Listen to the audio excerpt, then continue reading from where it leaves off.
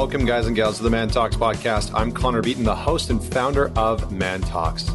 This podcast brings together some of the best thought leaders, teachers, and extraordinary individuals to help teach and mentor you on how to be a top performer in life, love, and business. Joining me today is Mr. Aaron Walker. Aaron is a businessman and life coach, and he has inspired many through his leadership, mentorship, and consistent pursuit of excellence. He enjoys helping others and believes experience is a great teacher, which he definitely has a lot of. He has spent 38 years of his life as an entrepreneur and has been married the entire time, and he's given, which has given him an incredible amount of experience and understanding. Aaron continues to reach new heights and broaden his perspective of the terrain of entrepreneurship and relationships by examining his own experiences and growing from them. So what's interesting about Aaron is a few things. He's not just like a traditional, sort of quote unquote life coach. He really has gone through it and done it. He's run a number over a dozen companies, LLCs, and has been an entrepreneur for a very long time. And it's really interesting because he started off as a pawnbroker, as a pawn shop broker, which I thought was really interesting, and has gotten into several different industries over the course of his life and over the course of his career. So one of the things that I wanted to chat with Aaron about today is how does he manage and balance not only our relationships when we have our careers, which, whether you're a professional or you're an entrepreneur, how do we start to balance those things, and what can we expect from the ebbs and flows of life? We also dive into leadership and understanding not only the importance of leadership, but what some of the qualities are for us to develop as leaders. So we take a deep dive into leadership, and then we talk about the importance of mentorship. And Aaron does a really great job, in my opinion, about talking about the difference between the two and really unpacking what leadership is versus mentorship, how we can start to embody them, and when to know whether or not you are ready for leadership and whether or not you're ready for mentorship as well. And he shares the importance of things like mastermind groups, finding a mentor, and shares a little bit about his personal life, which is absolutely incredible. He's got an absolutely amazing story as an entrepreneur, as a husband, as a friend, as a business leader. So that's what we're going to dive into today. Just a quick reminder, head on over to the Man Talks community page, Facebook page. It's called Man Talks Community. Definitely join the conversation over there. We've got about 3,500 men from around the world who are part of that. And we talk about everything. We've got challenges. We talk about sex, love, intimacy, relationships, business, entrepreneurship. It is a really great resource for a lot of men. And I encourage you to join. And just before I bring Aaron on, please head on over and subscribe, whether you check us out on Stitcher, iTunes, Spotify, or YouTube. Give us a subscribe, give us a rating or review.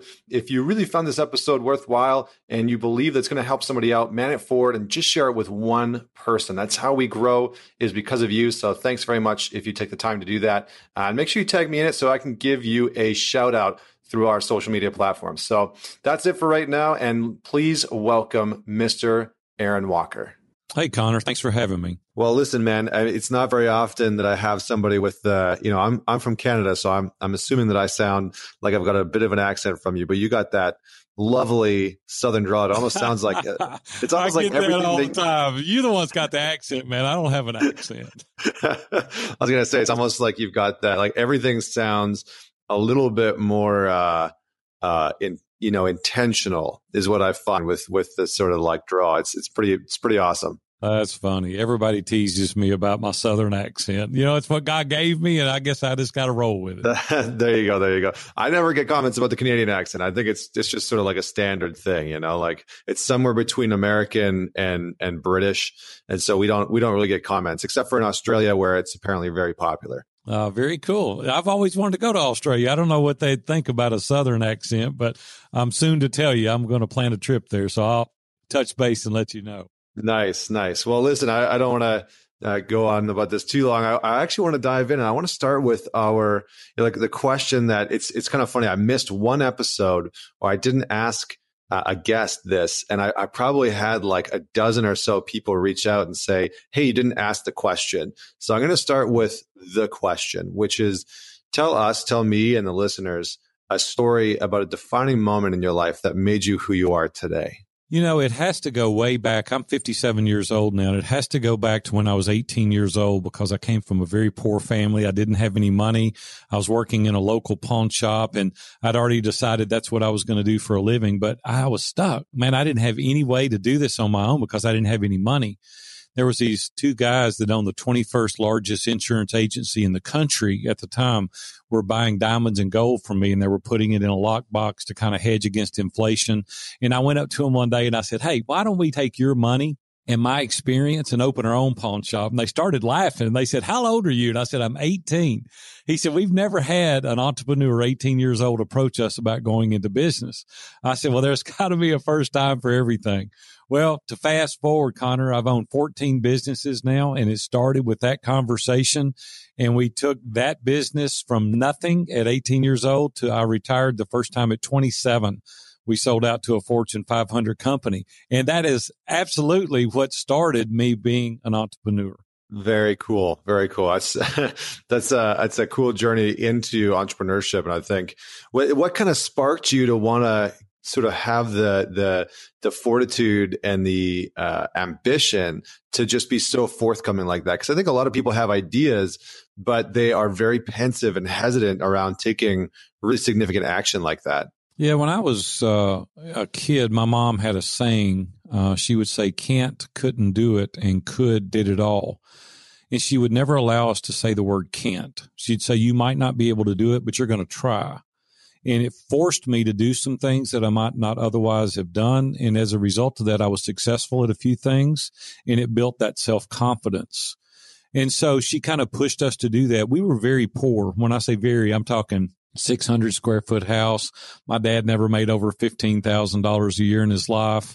The house we lived in, my dad gave $6,500 for it when I was a child.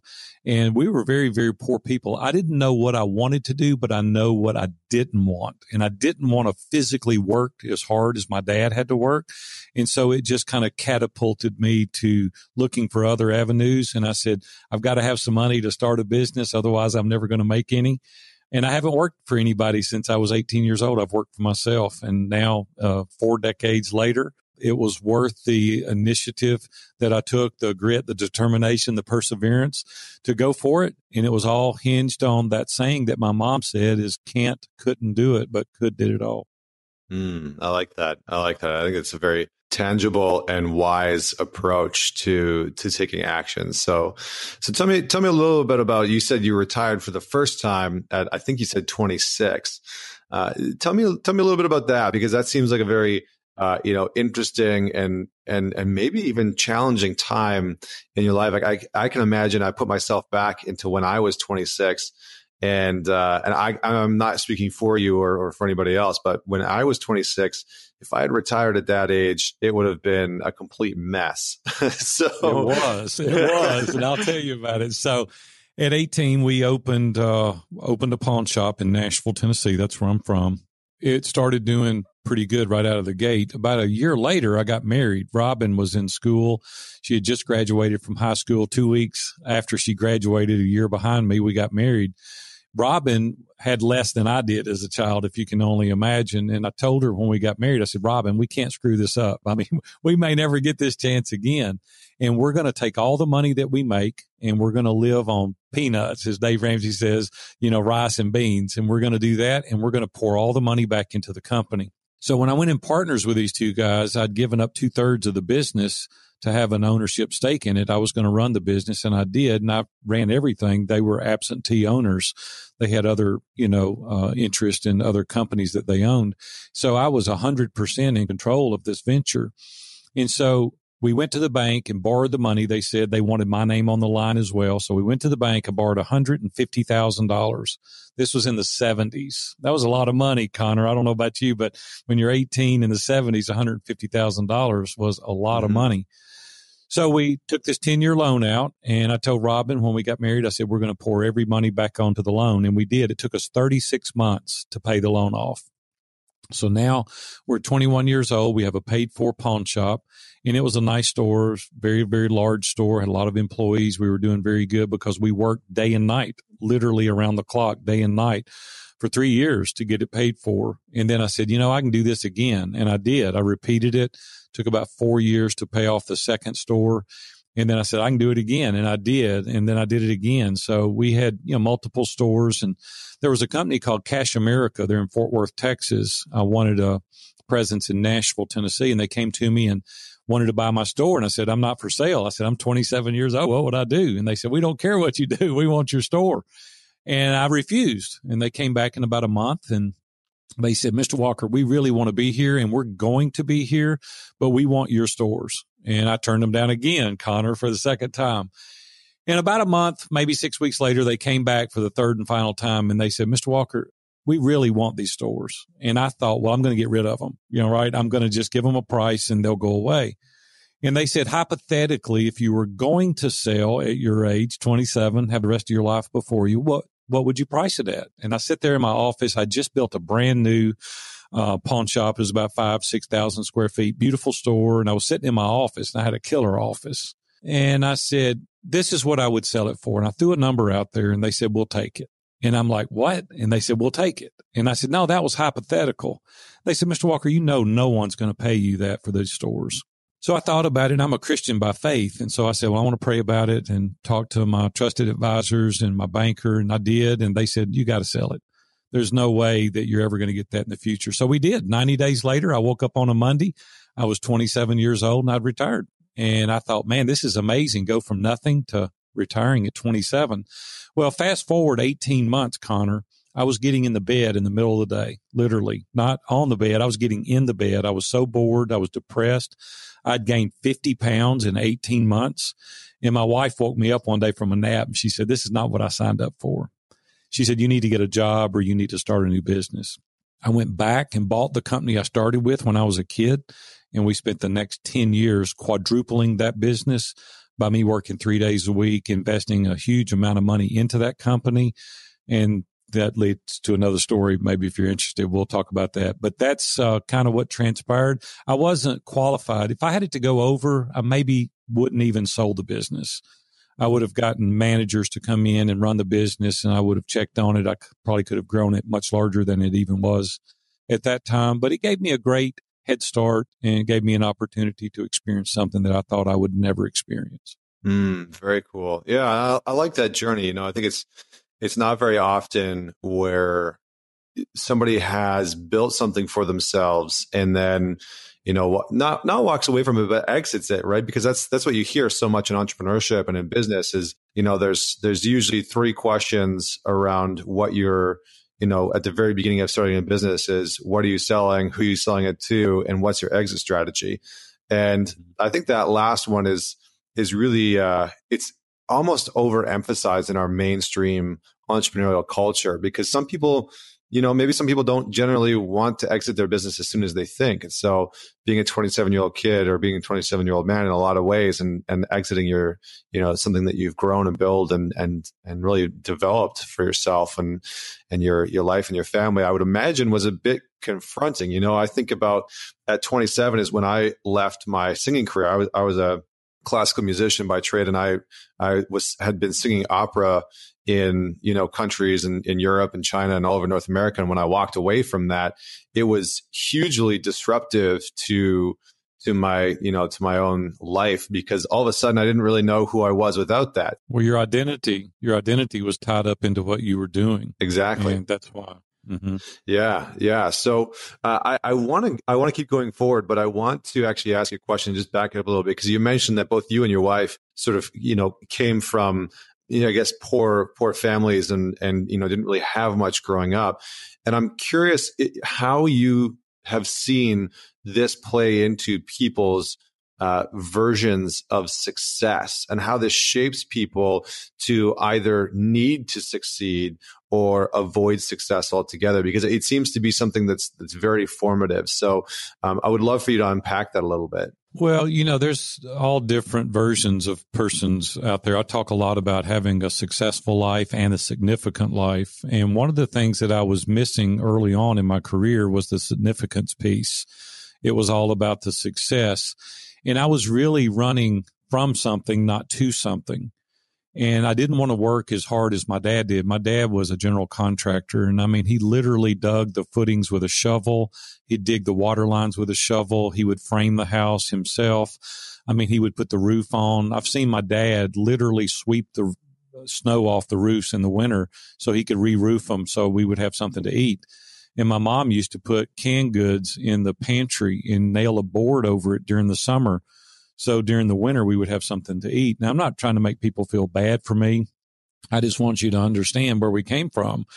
And I think that gave me a lot of determination to be successful, but it wasn't really a healthy sense of determination because I wasn't like chasing something that I was passionate about. I was running from something I was afraid of. And I just didn't want to physically work that hard, and I wanted to have better. I didn't want to just get by. I wanted something that was, there was more out there, and I knew there was more out there. I just didn't know how to attack it. I didn't know how to get it.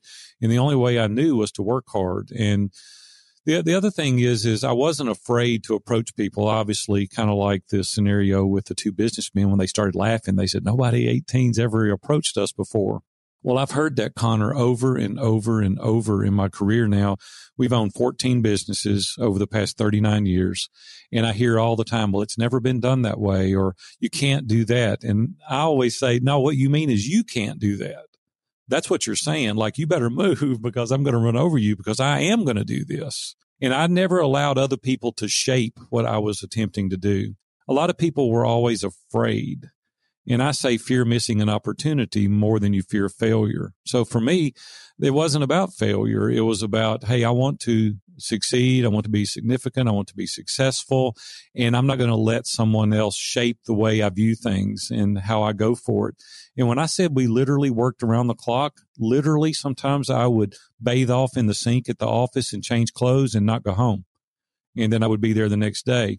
I'm seeing a lot of that today missed. No disrespect to a lot of the millennials, but that work ethic has disappeared a bit in the millennial generation because we're not willing to delay gratification. And I would even like to talk about that for just a little bit. Robin and I elected to take an $18,000 a year salary for 9 years while we built our company. We lived in a 500 square foot condo that I paid $19,500 for. And after I sold it, I bought a $79,000 house that we gutted inside and outside and redid it. I could have afforded any house I wanted at that point. I could have had any car. I could have taken any trip. We were multi-stores into this, but I said, I want to live today like no one else, so later I can live like no one else. And it's just that delayed gratification. And I think you've got to search from within you personally to see what your motivation is. Yeah, it's interesting because I think in a lot of ways, we're starting to see a little bit of a resurgence of that. I see people like Gary Vaynerchuk really talking about the value of hard work and hustle and ambition and trying to almost reinstitute that into people's consciousness. And it's such a simple idea, right? Find what you really, I can't remember who said it, but it's find what you really want to do and then let it kill you, or find what your purpose is in the world and then let it kill you. And it's just that idea of like, find why you're here or why you think you're here and then give yourself to that. And that might mean that there's times where you put in an incredible amount of work and other people don't understand why you're doing that. So how does one sort of fend off that instant gratification? Because, something that I think is very real for people, especially now with, the prominence of social media, Facebook, Instagram, a lot of people's success is now being weighed and viewed through likes and follows. So in an age of instant gratification, how do we start to balance off that sense of I should be, rich now, famous now, et cetera, with putting in the work that will naturally bring those things as a byproduct? I do 4 Facebook Lives a week, and I had fun with it initially 2 years ago when I first started. It started out as kind of an experiment just to see, and people really, really gravitated to it because I was very vulnerable, transparent. I was authentic. And quite honestly, I hate the Facebook persona. So because everybody's showing you what life looks like in Hawaii and they're on a jet and, the 4-hour work week and, all this. And I'm like, that's not reality. And we're comparing our beginnings to other people's middle or end. And you can't do that. First of all, you're going to be sorely disappointed if you're comparing at all. When I wrote my first book, View from the Top, I didn't want to write it at first. And the reason I didn't is because the guys I was in mastermind groups, I was in Dave Ramsey's mastermind group for over a dozen years. Dave and I have been friends for 25 years now. We started our businesses at the same time together. And I was his second sponsor. So I went 21 straight years sponsoring Dave's show, and we developed a great friendship. And he invited me to his mastermind group along with Ken Abraham. Ken's got 115 books in print. Dan Miller, 48 Days to the Work You Love. He's got 8 or 10 books. Dave's got probably 15 books now, and he's selling millions and millions of copies. And someone told me, you should write a book. And my first inclination was, oh my goodness, who would read my book? I'm in a group with all these guys that are selling millions of copies a year, and nobody's going to read my book. And a guy named Ken Davis and I are in mastermind together. He wrote a book called Fully Alive. And he said, Aaron, hold on.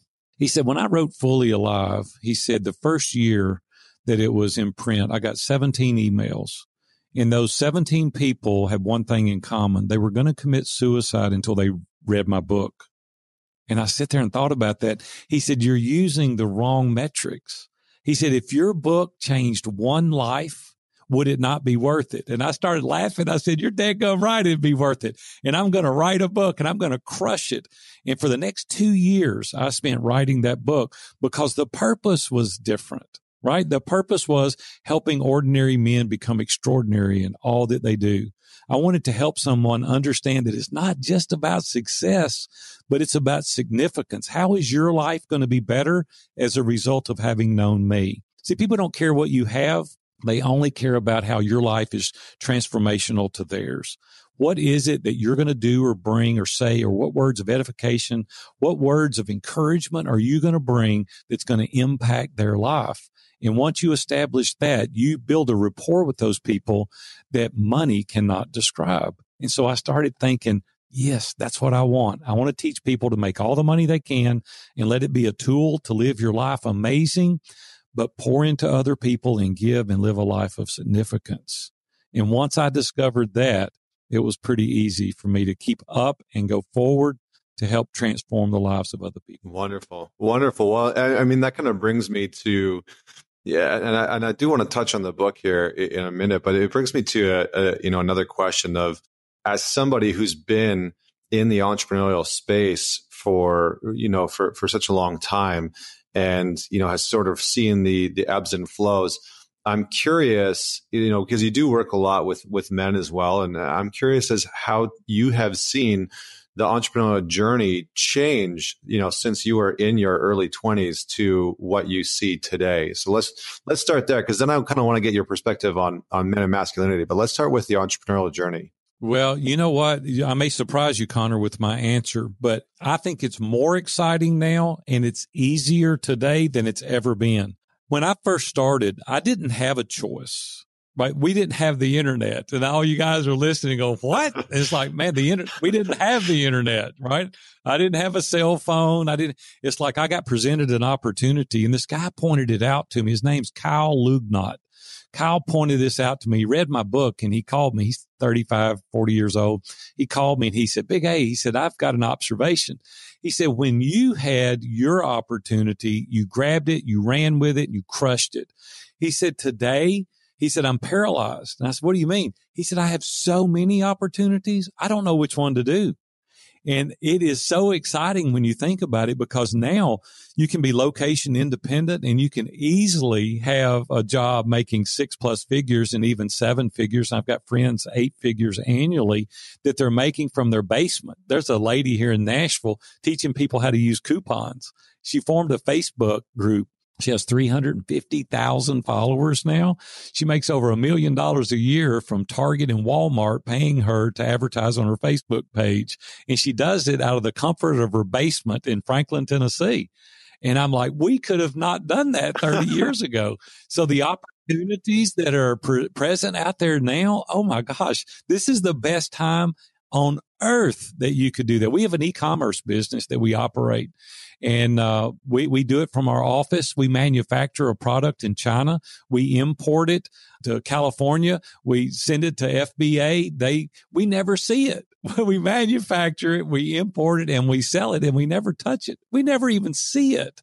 And I'm like, man, this is the greatest thing on the planet. The businesses that we can run now from our basement, from our offices, and then manufacture and import, and we never have to touch it, all because of the internet. Man, listen, I can lead calls now. See, like right now, I'm in Nashville, Tennessee, but I could be in Australia or I could be anywhere. I can lead coaching calls. I can lead mastermind calls.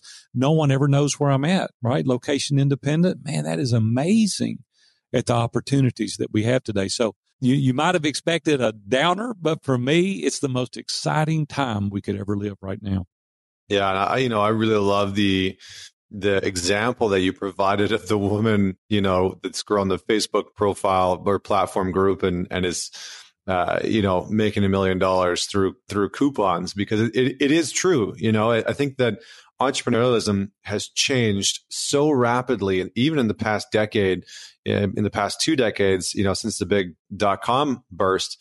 But it really is an interesting time to be an entrepreneur, because there's so many ways to make profit. And that is actually one of it's the double-edged sword, right? It is simultaneously the biggest blessing and the biggest curse, because a lot of people fall into that opportunity paralysis, and where they see that they could have success in so many different lanes that they're not too sure which one to even go down first, or they try and go down 5 or 6 of them simultaneously and end up failing miserably. And so I'm curious, as in Connor, your opinion. can I touch on that? I don't mean to interrupt you, but I want to touch. Please do. I think this is a real important part of the interview. And I'm a life and business coach. That's what I do. I teach people and train people how to grow their businesses. Here's the biggest fault, I would say, to most entrepreneurs is they're an inch deep and a mile wide. They're trying to do so many things. You don't have the bandwidth. Read Gary Keller's book, The One Thing. And he talks about in there how we need to be very, very intentionally focused on one thing. That can be one thing at a time. I have multiple businesses, but you can focus intentionally at that time. Greg McKeown wrote a great book called Essentialism, where he says we need to be an inch wide and a mile deep. The problem with most everybody that I've coached or will coach in the future is that you're throwing too broad of a net.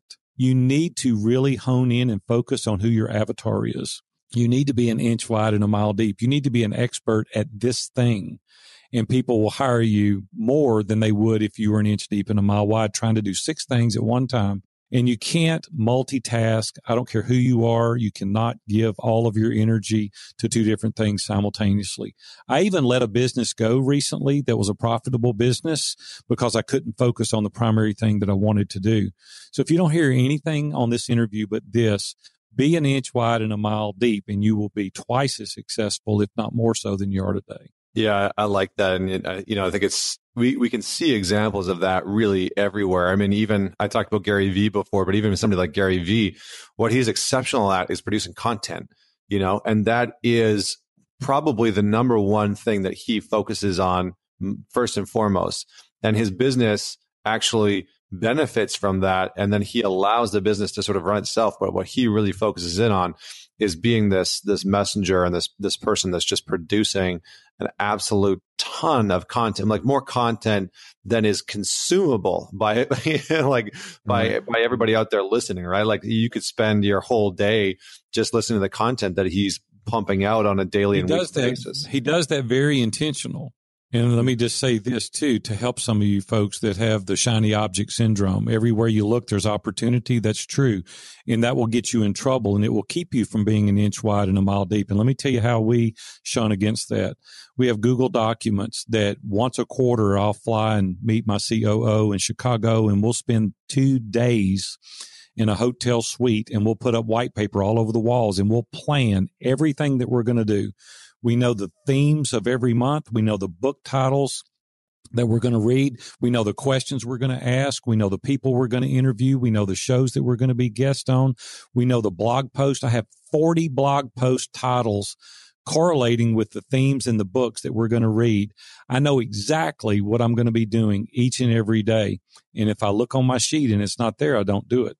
And so it helps you focus.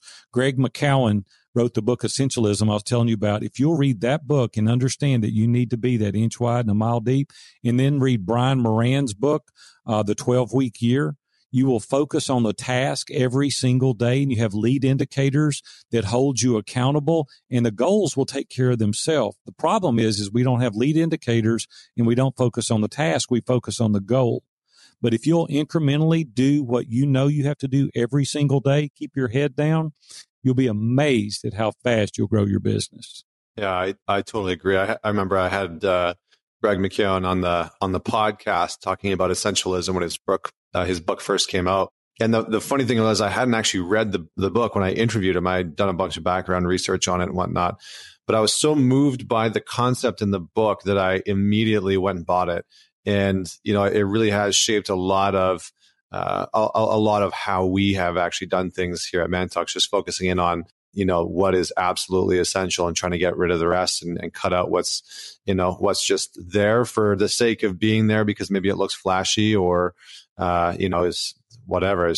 Everybody finds reasons and excuses. It's funny. We find reason and excuses to not do things, but we also find excuses to hold on to things that we know aren't working as part of like the sunk cost bias. So anyway, I would love to just touch a little bit on your book and some of the content that's in it, because I think it's really just like a very simple but straightforward and powerful concept. So why the view from the top? Tell me about that first and foremost. Yeah, well, nobody wants a view from the bottom, right? I mean, sure.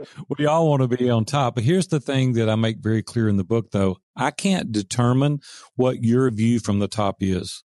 Robin and I, 40 years coming up in marriage now, 38 this coming June. We've lived our lives very intentional, very proactive. I don't let other people say, you should do this. I tell people, don't should on me, right? It's like, hey, it's mine and Robin's life. We're going to design it. We're going to live the way we want to live. We're going to be very proactive in some things. There's some things that are not important to us. Then there are other things that are very important to us. And it's prioritizing your priorities. There's not a such thing as work-life balance. That's also a myth. You have to determine the things for you that are important. And that's why it's prioritizing your priorities, and then focus all your effort and energy on those things. And that's what we've elected to do. So I wrote the book talking about some of the challenges that we face today. And I even titled the first chapter, Can't, Couldn't Do It, and Could Did It All, kind of laying out my mindset. So your success is directly proportionate to your mindset. Carol Dweck talks about it in her book, Mindset. You've either got a growth or a fixed mindset. Thankfully, I had a growth mindset, and I'm like, I'll figure this thing out. A fixed mindset says, it's just the way I am. It's just the way I was born. It's the hand I was dealt. Little man can't get ahead. I'm like, you need to change your mindset. Like, you need to push through those upper limit challenges that the Big Leap talks about with Gay Hendricks. He says that everybody's got ceilings. And you've got to get people around you to push through that glass ceiling. You've got to go, you know what? I can't get to where I want to go based on what I've done in the past. So I've got to get trusted advisors around me to help me push through those upper limit challenges. So I know that. That's why I hire coaches. That's why I'm in mastermind groups. That's why I'm a constant student. I'm looking to personally grow. I spend 10% of my gross income on personal development every year because I know that I've got to constantly be sharpening my axe. And so I've got to do that constantly. So I talk about that in the book. I talk about the rewards that are headed your way that you're not even familiar with right now, because every time you go through a new door, new opportunities open. I talk about breaking free. And let me explain what I mean by that just a little bit, is not allowing other people to dictate your life. Henry Cloud wrote Boundaries, which is a great book, and it teaches you how to build boundaries. And I talk about that in the book. The thing that we haven't talked about, maybe at some point you can have me back and we'll talk about this. There's a chapter that's probably the most pivotal point in the book. It's chapter 6. It's called Blindsided. August 1st, 2001, I was blindsided. Business was great. My life was amazing. 2 beautiful kids. I'm 40 years old at the time. And I was headed to work on August 1st, 2001 morning. And I ran over and killed a pedestrian on my way to the office. And my life, Connor, came to a screeching halt that day. I took the next 5 years off. I didn't do anything. I kind of reevaluated my life. I sold my business. We traveled all over the world to kind of get my legs back under me. God gave me the grace that I needed to overcome that. And then from that, we went into the construction business and we built a very successful construction company also. But I talk about in the book having Dave Ramsey and Dan Miller and Ken Abraham, guys like that. And everybody says, yeah, I would be in a group like that too if I could be in there with Dave Ramsey. And I'm like, Dave Ramsey gave me advertising when we started out. He was on one radio station in Nashville. See, all these guys became very successful as a result of being in a mastermind, right? Not just a bunch of successful guys got together. It was because of that they were able to hone their skills every single week for over a decade together. And then I talk about having focus and choosing wisely. And I talk about the last thing in the book is overcoming and letting yourself go of bitterness. It's something that really holds us back. It squelches all of our creativity. And there was twice in my life where I was extremely bitter, and I had to let that go in order to excel to the next level. And then I just tell people to put the big rocks in first. Always, for me, the big rocks are my faith and my family and the relationships and then business. And if you keep those things in the correct order, you'll have huge success in your life. And I just tell you that you don't know what you don't know. And if you don't get surrounded yourself by individuals that can help take you to that level, you don't know what view you're missing. So if you want a view from the top, these are the exercises you've got to go through in order to get it. Yeah, no, I really appreciate that. And I appreciate your openness and transparency about what happened, because I think in a lot of ways, we all face these challenges in our life, whether we are, whether we have an accident like that, or we lose somebody, or, maybe we have a business that goes bust and it sort of takes us down a peg, and we think that everything's going well until that sort of moment where something pops up and just blindsides us and takes us out. So I don't want to dive into it too much, because I have a few other things that I would love to cover with you, but any insight on how to manage that? Because I think that getting blindsided, I know a few people that have reached out to me personally, through Instagram and Facebook recently that have been blindsided in their life, and the circumstances are different from yours. But I'm definitely curious on how people can actually start to recover from that. So if you have any insight on that, I think that'd be very valuable. Well, I appreciate that. I was pretty down, obviously. It wasn't my fault. This guy was 77 years old. His name was Enrique, and he was from the Philippines, and he'd lived here in Nashville for years and years. And he had been warned repetitively not to cross the street alone. And the truth is he just didn't see me. I mean, I was driving, 50, 55 miles an hour, and he was trying to catch a bus, and he just ran out in front of me. He just flat ran out in front of me, and I couldn't stop. And I wasn't cited for it. It wasn't my fault, and there wasn't any big lawsuit or anything like that. But it still didn't take away that I had run over and killed somebody. It was somebody's father and their dad and their husband and their brother. And, it was tough to deal with that. And I had people around me. I've been in accountability groups for over 30 years now. I was pretty involved in our local church, and God just gave me the grace through all these relationships and coaching and through counseling. And, we had to go to extensive counseling for a period of time, and I had to be talked through that, letting me know that, it wasn't my fault. Here's the thing, too, and I want you guys to hear this, too. Be very mindful of what you're doing when you're driving. I wasn't doing anything, but today there's so many people that are distracted with texting and phone calls. And if I had been doing something that was to my negligence, that I had run over and killed somebody, I don't know that I would have ever gotten over it. And see, at that point, it's too late. And so I just want to encourage you, if you're hearing my voice today, to think about paying attention, because if I'd been a kid or a little child, and I had been doing something wrong, a lot of people drink and drive. And I'm like, I would have never gotten over that, right? Because it was to my negligence. So I would just encourage you to be proactive in thinking through what you do when you're driving, and pay attention, right? It can happen at any moment. But surround yourself with people. I'm a huge proponent of relationships. And I've had very, very close friends for my entire life, because I make myself vulnerable and transparent. I don't pretend like I know everything. I don't have a veil up that says, hey, I got it all figured out, because I don't have it all figured out. right? There's so many areas that I need to grow in, and you can't do that alone because the enemy to excellence is isolation. And if you want to not grow, don't get around people. If you want to excel and you want to take your life to heights you've never been, you need to surround yourself with people with different life experiences, different filters, different situations, because they have a different perspective and they can open your eyes to many possibilities.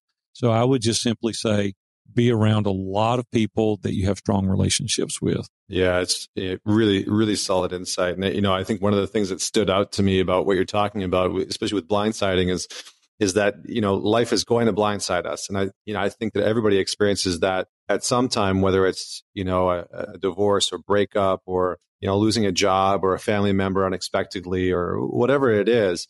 Life is going to blindside us, but we shouldn't be the blindsiding. That's kind of what I hear in your messaging in some ways is like, don't be the cause or not that you don't, need to avoid it, but in some ways we are our own preventative measures. And so, not drinking and driving and that kind of stuff can help us from not be the blindsiding in our own lives, which I think is very powerful.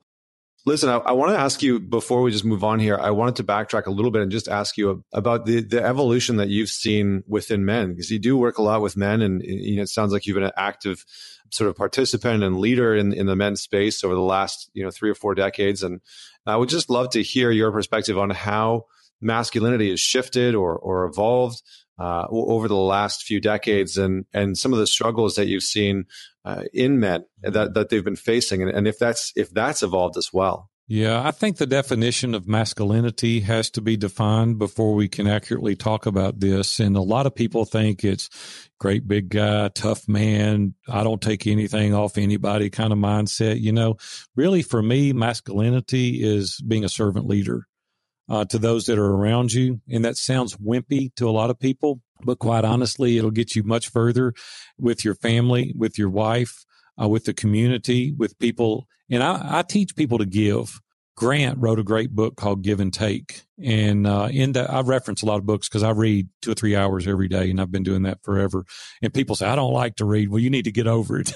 You need to start reading. You just don't learn through osmosis, right? You got to devote a lot of attention to these books and get good content. I quit watching the news about 15 years ago, so now I just read. But in this book, he talks about where we really mess up is we're takers, we're not givers. And the guys that give, the natural reciprocity out of that is people want to give back to you. So we probably spend 25% of our time now giving with no expectations. But as a result of that, we have so many opportunities and so many people that introduce us to other people that we can't even fulfill our obligation to reaching out to every one of those people. It's just like when we started, we had the construction company and people say, oh, Big A, you've lost it. But we started a group called the Master Custom Builder Council, and we formed it with our competitors. The other 10 elite builders in Nashville, we all got together and we formed a group where we started sharing best business practices and we started sharing subcontractors and vendors. And as a result of that, it made us closer together. It honed our skills.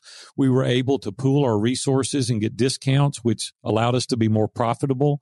We did parade of home events and we donated the money back to charity. In the last year I was in construction, there were 10 builders. We did $115 million in business because we pooled our ideas, our best practices, and our resources together. And it made us very, very competitive in this market because we were giving. And you're like, man, there's no way I would do that. Well, you're thinking wrong. Because anybody in any organization could do what I'm talking about. Now, there's going to be people take advantage of you. That's just the part of the cost. It's just like at the grocery store, bad fruit is, you got to throw some of it away. Same way with this. There's some people that will take advantage of you. But when you're willing to give and help and teach and show, I had a guy call me recently and said, I want to join your mastermind. I said, okay. He said, but I'm going to be honest with you. The only reason is I've been watching you from afar and I love what you do and I want to coach and I want to lead masterminds just like you. And I said, praise the Lord. Come on. I'll teach you everything I know. And as a matter of fact, I even wrote a book called The Mastermind Blueprint. Seth Godin recently endorsed it. And in that, I teach you exactly what we're doing. I show you step by step. I help you understand how to build. So that people say, why would you do that? Because there's millions of people out there that need help. And I don't have the market cornered. I can show you how to do it in your space and with the people that in your sphere of influence. It's having the abundance mindset, not a scarcity mindset. And when you develop that abundance mindset, things just come back to you 10x. And I'm living proof. We have 12 mastermind groups now. We're averaging about one person every 3 days joining our group. We'll have 200 people by December. And it's because we are teaching other people how to do the same thing. You can do that in any industry you're in. You've got to give, to quote Gary Vaynerchuk again, jab, jab, jab, right hook. Give, and then ask. But you can't ask if you're not willing to give. Yeah, I like that. I really like the last part. You you can't get if you're not willing to give. And I think it's so true. And we've seen that as well, in our mastermind groups. And I think you touched on it before. I think you said isolation is the enemy of greatness, or isolation is the enemy of success. Excellence. There it is. Yeah.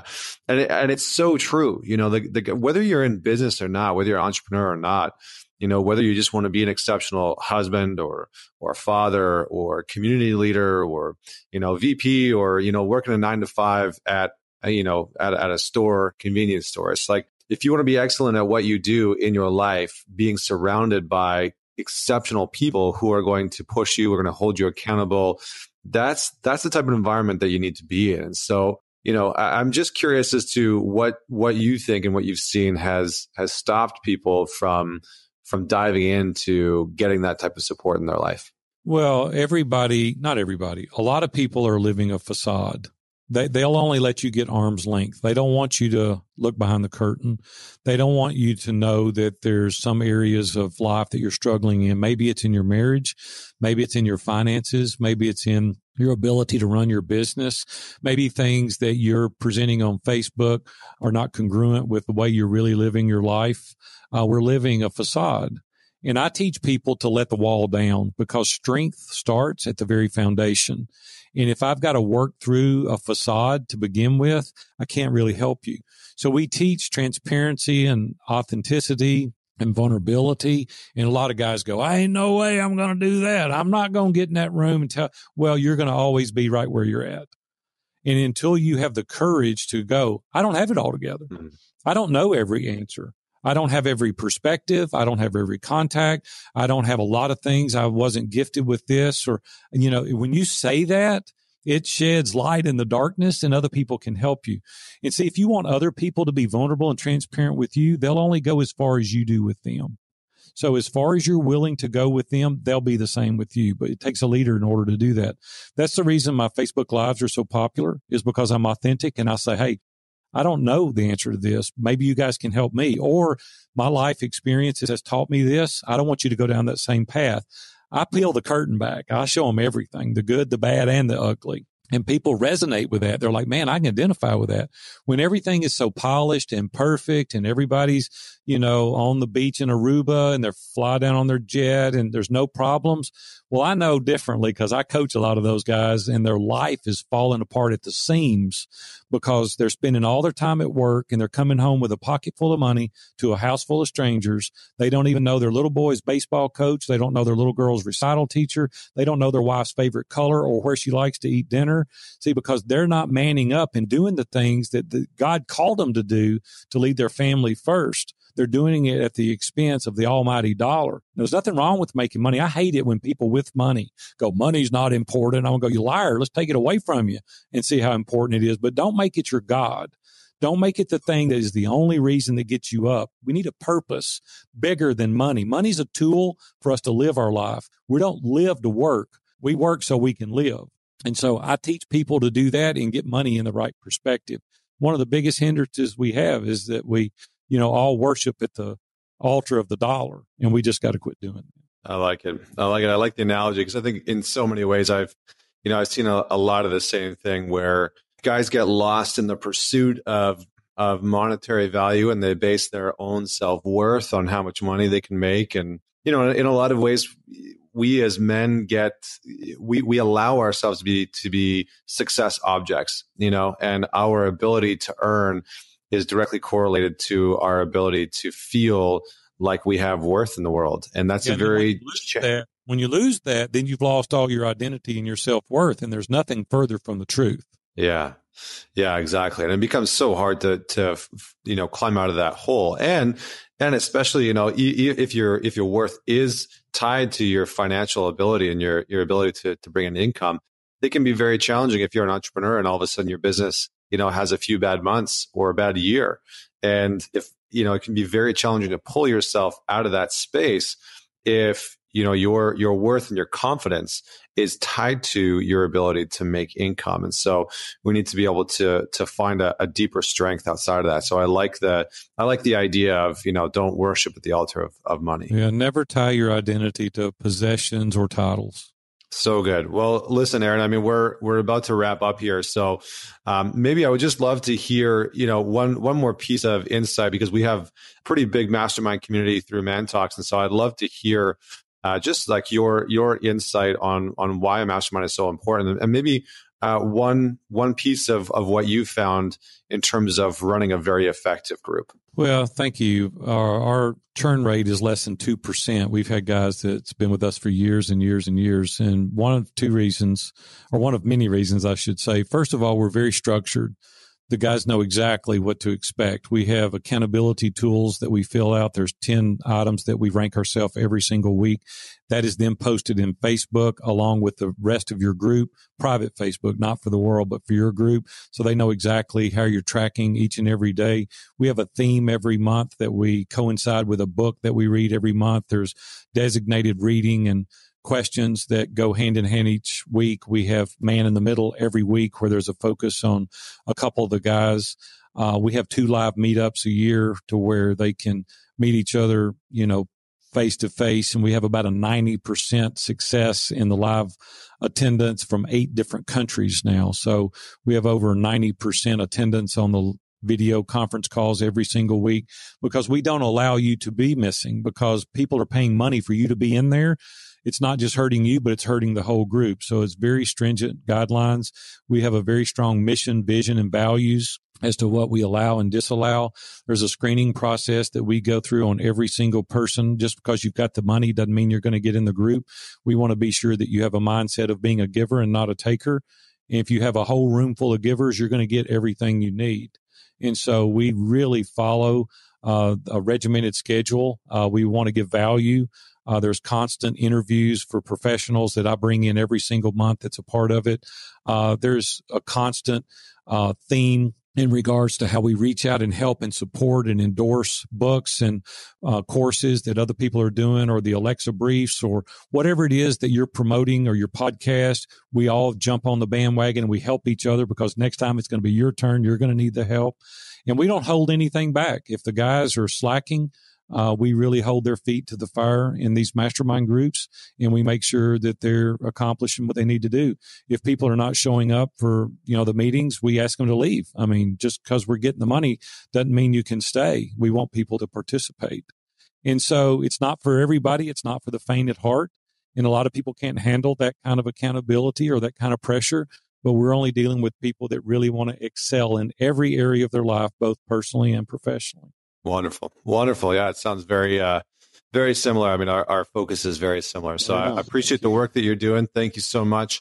Maybe just one more thing. What's up and coming that you have in the near or not too distant future that you're very excited about? Yeah, we're starting a second tier mastermind right now, not for business owners, but for business owners, top tier executives. And so if you have a guy that, doesn't own the company, but you really entrust a lot to him, we're starting a group right now with 2 very, very highly successful guys leading the group, that we're going to have a place to put your executives. And so if you've got 1, 2, 3, 4 top tier guys that you want to grow using these same metrics and boundaries that we're implementing for the owner, it's just to help take them to the next level. So we're launching that. We've also just sanctioned a lady to do the women, because it's just men that are in our groups. Nothing against women. It's just that there's things that men deal with that I'm very proactive in dealing with. And I can't discuss that when women are present. We're making women's men great, though, if they're a better husband, a better dad as a result of coming out of our mastermind group. But there's a lot of women that said, hey, what about me? And so we've developed a person for that. And now we're sending women into a group that they can stay up on their personal development just like the men. So those are two things that I'm really fired up about. Nice. That sounds great. Well, listen, thanks very much for joining me on the Man Talks podcast. I loved having you on here. Thanks, Connor. Appreciate you having me, buddy. We'll see you. Wonderful. And for everybody else that's out there listening, stay tuned. Don't forget to leave us a review, whether you're on Apple Podcast or Stitcher or Spotify, which we're on now. And don't forget to man it forward. Share this podcast episode with somebody that you think would appreciate it and need to hear it. So man it forward. And until next week, this is Connor Beaton signing off. Join me next week for another inspiring conversation with another inspiring individual.